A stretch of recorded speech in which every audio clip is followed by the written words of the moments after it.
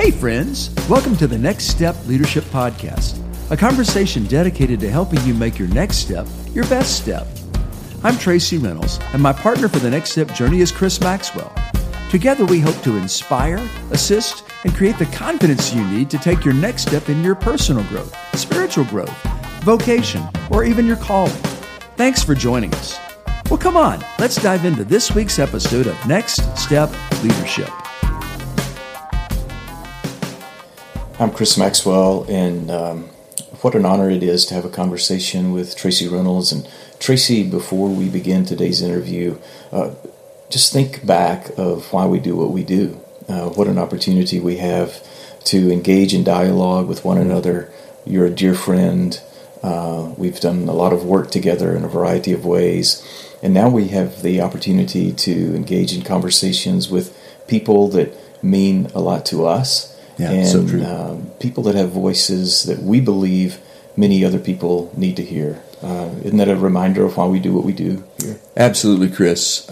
This has been, thus far, just an amazing journey. Our heart, honestly, is we're just two guys who love the Lord and love each other and are walking our lives out together, trying to be obedient. I don't know that we have a ton of answers for people, but we are trying to connect other people into the lives of, as you said, people that we love and respect. And it's amazing how God just continues to open doors, and it's been a delight. So, Chris, it's thanks for allowing us to do this. We're in our 60s now in podcast numbers. And I thought you were talking about age numbers. Well, I'm in those 60s in that too. So, anyway.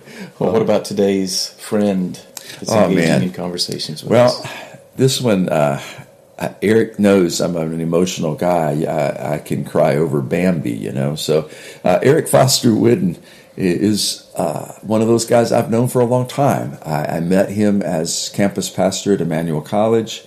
And I'm going to read what he wrote on the back of his book because he did a better job of being succinct. I could just go on and on. Eric is a former pastor and entrepreneur turned teacher and academic from Moultrie, Georgia. I love the way you said that, from Moultrie, Georgia. Yeah. He enjoys guitars, all these things I know of him. Vinyl records, I love that. Old books, ancient languages, and taking long backcountry walks with his friends. He currently, then this is not true. At the time he wrote this, he was residing in Cambridge, England. Now, however, I'm not going to steal his thunder. He's going to tell us how he's moved to different places and even changed colleges while he's pursuing his doctorate with his wife and children. He literally moved his family over there to go to school, and I'm blown away with that. It's so good to have you with us, Eric. Good morning, or afternoon, as the case may be. That's right. I'm so glad to be with you guys. It's an honor and a pleasure to be on the podcast. Well, man, our first podcast with a new guest is just to kind of talk about how do we get to be sitting across, as it is for us, across the ocean from you, but looking at each other on the screen and talking, having a conversation. How in the world did we get to be sitting here doing this today? So go back and tell us a bit about Eric Foster Whidden. Yeah, well, first I'll talk about where I am currently, and then we'll back up a little bit. So right now, I reside in St. Andrews, Scotland, which is known for a couple of things. Probably the one that most listeners would know of if they play is that St. Andrews is the home of golf. So we have the Old Course, which is a very famous golf course here, and it's the place where the game of golf originated. And in fact, at the time of recording, we're just not very many weeks away from the 150th British Open here in St. Andrews. So Wow. It's going to be a crazy circus of a town for a little while whenever that big tournament goes down. But I'm not here for the golf. I'm here for the university. And so the University of St. Andrews is here, and I'm working on my PhD with the School of Divinity at St. Mary's College at the University of St. Andrews. And St. Andrews is the third oldest English-speaking university in the world. And it's Oxford, Cambridge, St. Andrews, and so just really excited to be here. It's a wonderful, beautiful place to live, and I'm here with my wife and 3 of our 4 children. We have 3 that are teenagers that came over and are doing their education in Scotland as well. And then our oldest is a young adult, and she's back in Moultrie and is married and lives where our family is back in Moultrie. Well, Eric, I have to interrupt and just say, well, I happen to know that you have attended 2 of the 3 oldest universities, right? Tell us a bit about that. Yeah, that's correct. So whenever I came over to do postgraduate work, I had finished a Master of Divinity at Gordon Conwell Theological Seminary. And then I moved over and we spent a year in Cambridge, England. And I did another master's degree there to kind of level up to get ready for the PhD work. Though my MDiv at Gordon Conwell was rigorous and it was very helpful and prepared me well for what I'm doing now, there's just a little difference in seminary education and like academic, they're all academic, but university, the approaches are different. And so I did a 1 year at Cambridge and then came up here to do the PhD at St. Andrews. Wow. We're so proud of you, brother. I remember meeting you. I was a wet behind the ears green campus pastor. I'd never been that before, and you were part of that early group of students that I was. And you were a musician, you were a rock and roller, but you loved Jesus. You loved coffee back then. I wasn't as enthusiastic as I am today. Chris is just shaking his head. Said addicted. Chooses the word. Well, this is our therapy, right? Drinking coffee and then talking about it. But I remember meeting you in that context and the friendship, because we had a lot of things in common as a result of that. So how did you even end up like at Emmanuel College? And, take us back to that. Yeah, so I did my undergrad at Emmanuel, which is where we met. And I ended up there because, I'd become a Christian as a teenager when I was in high school down in Moultrie. And as is kind of pretty normal for the Southeast, I grew up culturally Christian, and so I'd been in and out of church attendance, and just, you were Christian because you were from the South. I mean, just it was default. And but as a teenager, I came to realize that God was real, and that He was intervening in my life, and that there was something to this beyond what I had experienced, just popping in and out of church and doing the culturally Christian thing. And so my heart came alive, and over the course of my high school experience, I just was really on a growth curve. And so when I got finished with high school, or was nearing the completion of high school, I wanted to go somewhere really where I was just, the way I looked at it was, if I'm going to spend 4 years studying anything, I want to be in a Christian environment, and I really just want to spend my time studying God and, who He is, and lean into understanding Him more. And so I had a friend back from home, Jim Fountain, who he and his parents had pretty much already zeroed in on Emmanuel. And as we were chatting about it, in fact, we were in a Christian rock band back in Moultrie, and he was the lead guitarist and I was the rhythm guitarist and singer. And as we were talking about it, he said, I think you should check out Emmanuel. I came up and visited, and it was a wonderful experience. I felt very welcomed. And it felt like a very warm, sincere Christian environment where it wasn't just Christian in name, but it was Christian in ethos and practice. And had no clue what the Pentecostal Holiness denomination was at all, like none. But I knew that I felt the presence of God on the campus, and I liked the people that I had met. And so I said, sign me up, let's do it. And I came up to Emmanuel and did my undergrad there. Yeah, it's great hearing that story. And so as you think back to Emmanuel, what has taken you from what you experienced there to going deeper in the educational world, the academic world, and trying to bring this Jesus who's real from your hearts into the hearts of other people? Yeah, it's a little bit of a journey. It definitely has not been the kind of the standard road that people take. So in my final year at Emmanuel, we did this like exit course that we had to do in preparation for leaving, graduating and moving on into some ministry context. Because I did a bachelor's of arts in Christian ministry. It was like the most general, vague Christian ministries degree that I could pick at the time, because I had no clue what I wanted to do. I mean, none. And I really thought that I would probably go into music as a career, but anyway, so during this exit course, one of the assignments was to interview a pastor and to talk about what he did, what the pastor did in postgraduate work and whatever advice. And so I interviewed the pastor at the church that I had attended as a junior and senior in high school. And his advice for me was he said, Eric, I really would encourage you not to go straight to seminary. He said, I would encourage you to spend a season in church ministry, doing something else. He said, because he had gone back to seminary as an adult after another career and as a more mature student. And he said, I just saw students all around me who had gone straight from Bible college to seminary that were just wasting the opportunity, didn't realize why they were there, and weren't really getting the most out of it. And I think that if you can come back to it with some perspective, then and to know why you're there, that you'll get the most out of it, and it'll mean a lot in your life. And that sounded like good advice for me, because I both on one hand felt like, how can I stay in college the rest of my life because I love it? And on the other hand, felt like, but that feels like some like alternate universe, like that's not real life. And so I felt like I needed something in between. So I went and spent a season. I did end up in a season in ministry on church staff. I spent almost a decade on church staff, most of that in youth ministry. Yeah. And toward the end of that season, I re-enrolled in school, started a seminary degree, an MDiv, and about the same time, I was actually in a one-on-one discipling relationship with an older gentleman, and in that season, I just my sensitivity to the Holy Spirit just went way up, and so during that time, I was really leaning into the Lord and listening, and just felt God's leadership to leave church staff and go into business, and so we opened a business.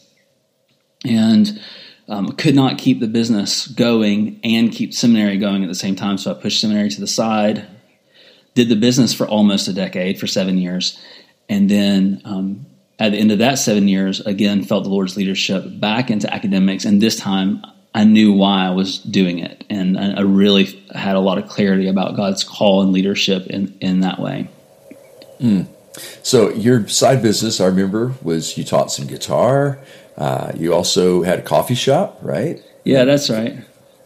Yeah. Yes. So it was a combination business model, and it was a music studio. When I say studio, I mean like a teaching studio. Mm-hmm. And so we had a small staff of teachers, music teachers, and we taught a pretty sizable roster of students. And in the front of the building, the front of the business was a cafe. And the name of the business was Beans and Strings. Yeah, I love it. Coffee beans and guitar strings. Yep. And the idea just came from for all this time I'd been a youth pastor, I taught students how to play instruments, because our deal was, I'll teach you for free if you'll bring your instrument back to youth group and help me with a worship band. And love it. Yeah. And so I was building these relationships and stuff, and people outside of my churches in the community would hear that I was teaching, and they'd want me to teach their kids too. And I would watch these parents sit in their cars for a half hour at a time outside my house waiting for lesson to finish. And I watched guitar shops and cafes open and close in our town and not be able to sustain themselves. And I thought, I bet if we combine these business models that they could build this like self-sustaining market, and they would help one another survive. And it did. It worked. That's fantastic. The reason I bring that up is because there is in you this desire to help the next generation develop.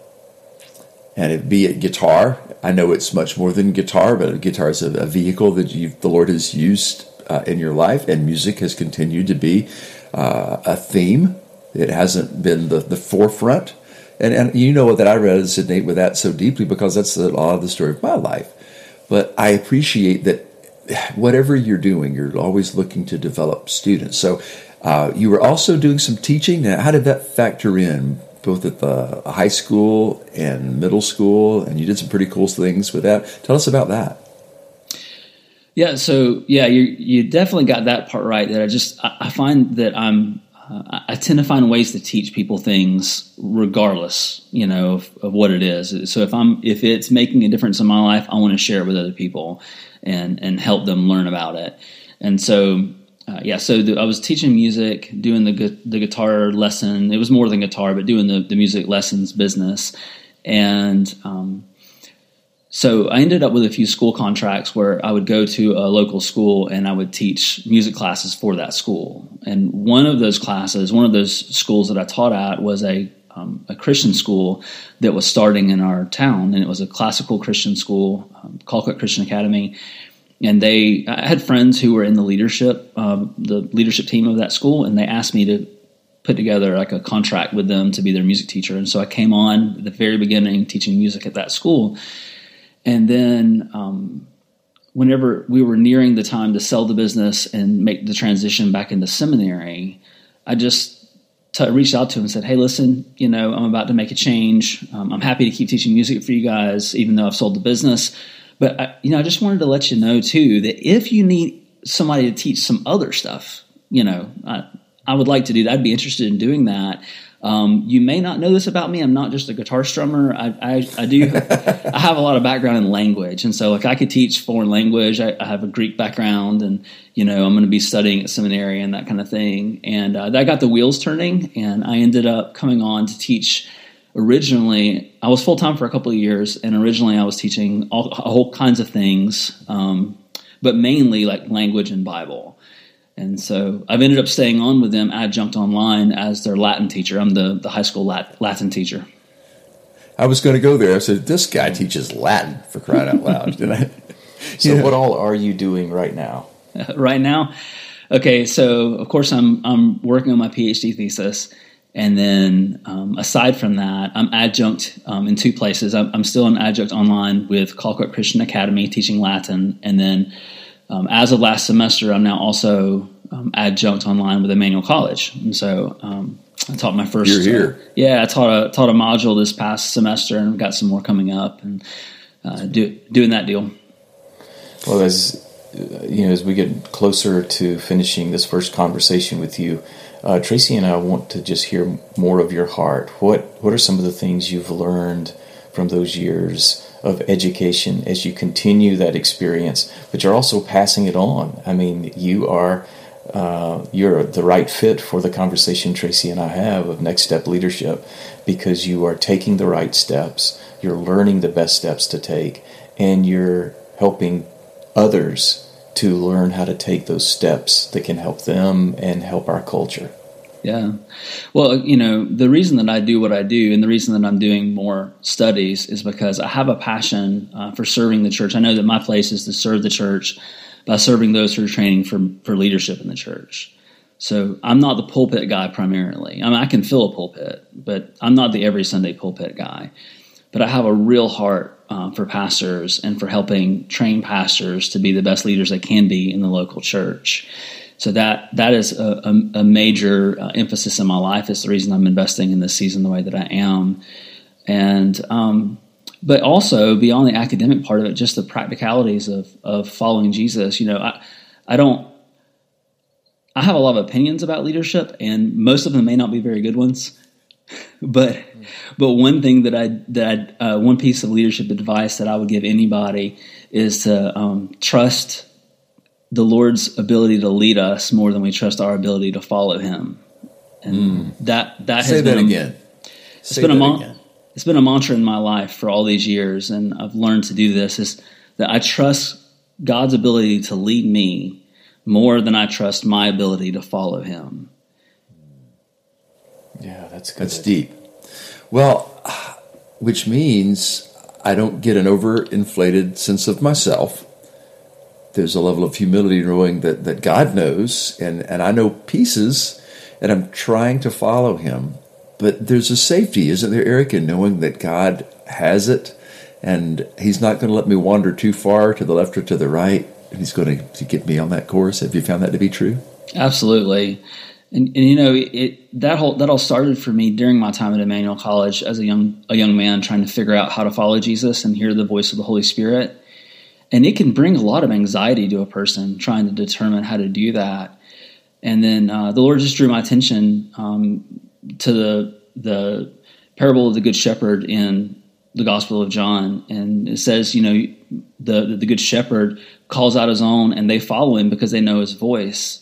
And the Lord just said, Eric, you are my sheep. You do know my voice. And the thing is I can be a pretty sorry sheep, is the truth of the matter. But He is an incredible shepherd.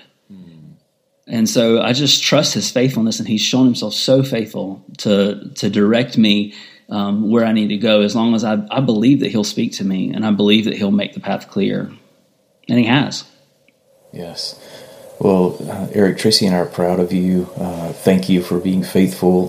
Thank you for telling us your story. We'll talk to you again in the next episode. But we just love your heart, and for us, just having the conversation with you reminds us that there are many people today who are leading with servants' hearts, trying to just find creative, artistic, and academically strong biblical ways to make their next step their best step. Thanks for joining us on Next Step Leadership, the weekly conversation dedicated to your personal growth and leadership development. Chris and I are so glad you dropped in. You can find us on all your favorite podcast providers. Do us a favor and hit subscribe, and if you really want to help us, give us a rating. We so appreciate your support. Check out our show notes for more information regarding guest contact information. Chris Maxwell's 11th book, Equilibrium, 31 Ways to Stay Balanced on Life's Uneven Surfaces, is available now at www.chrismaxwell.me or Amazon, where you can find all of Chris's previous books as well. Our featured music is by Casual Americans.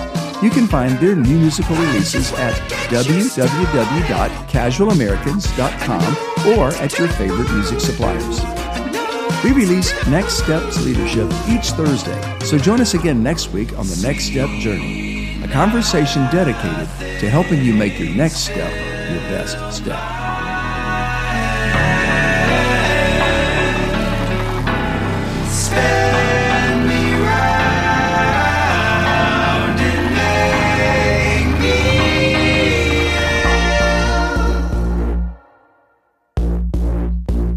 What?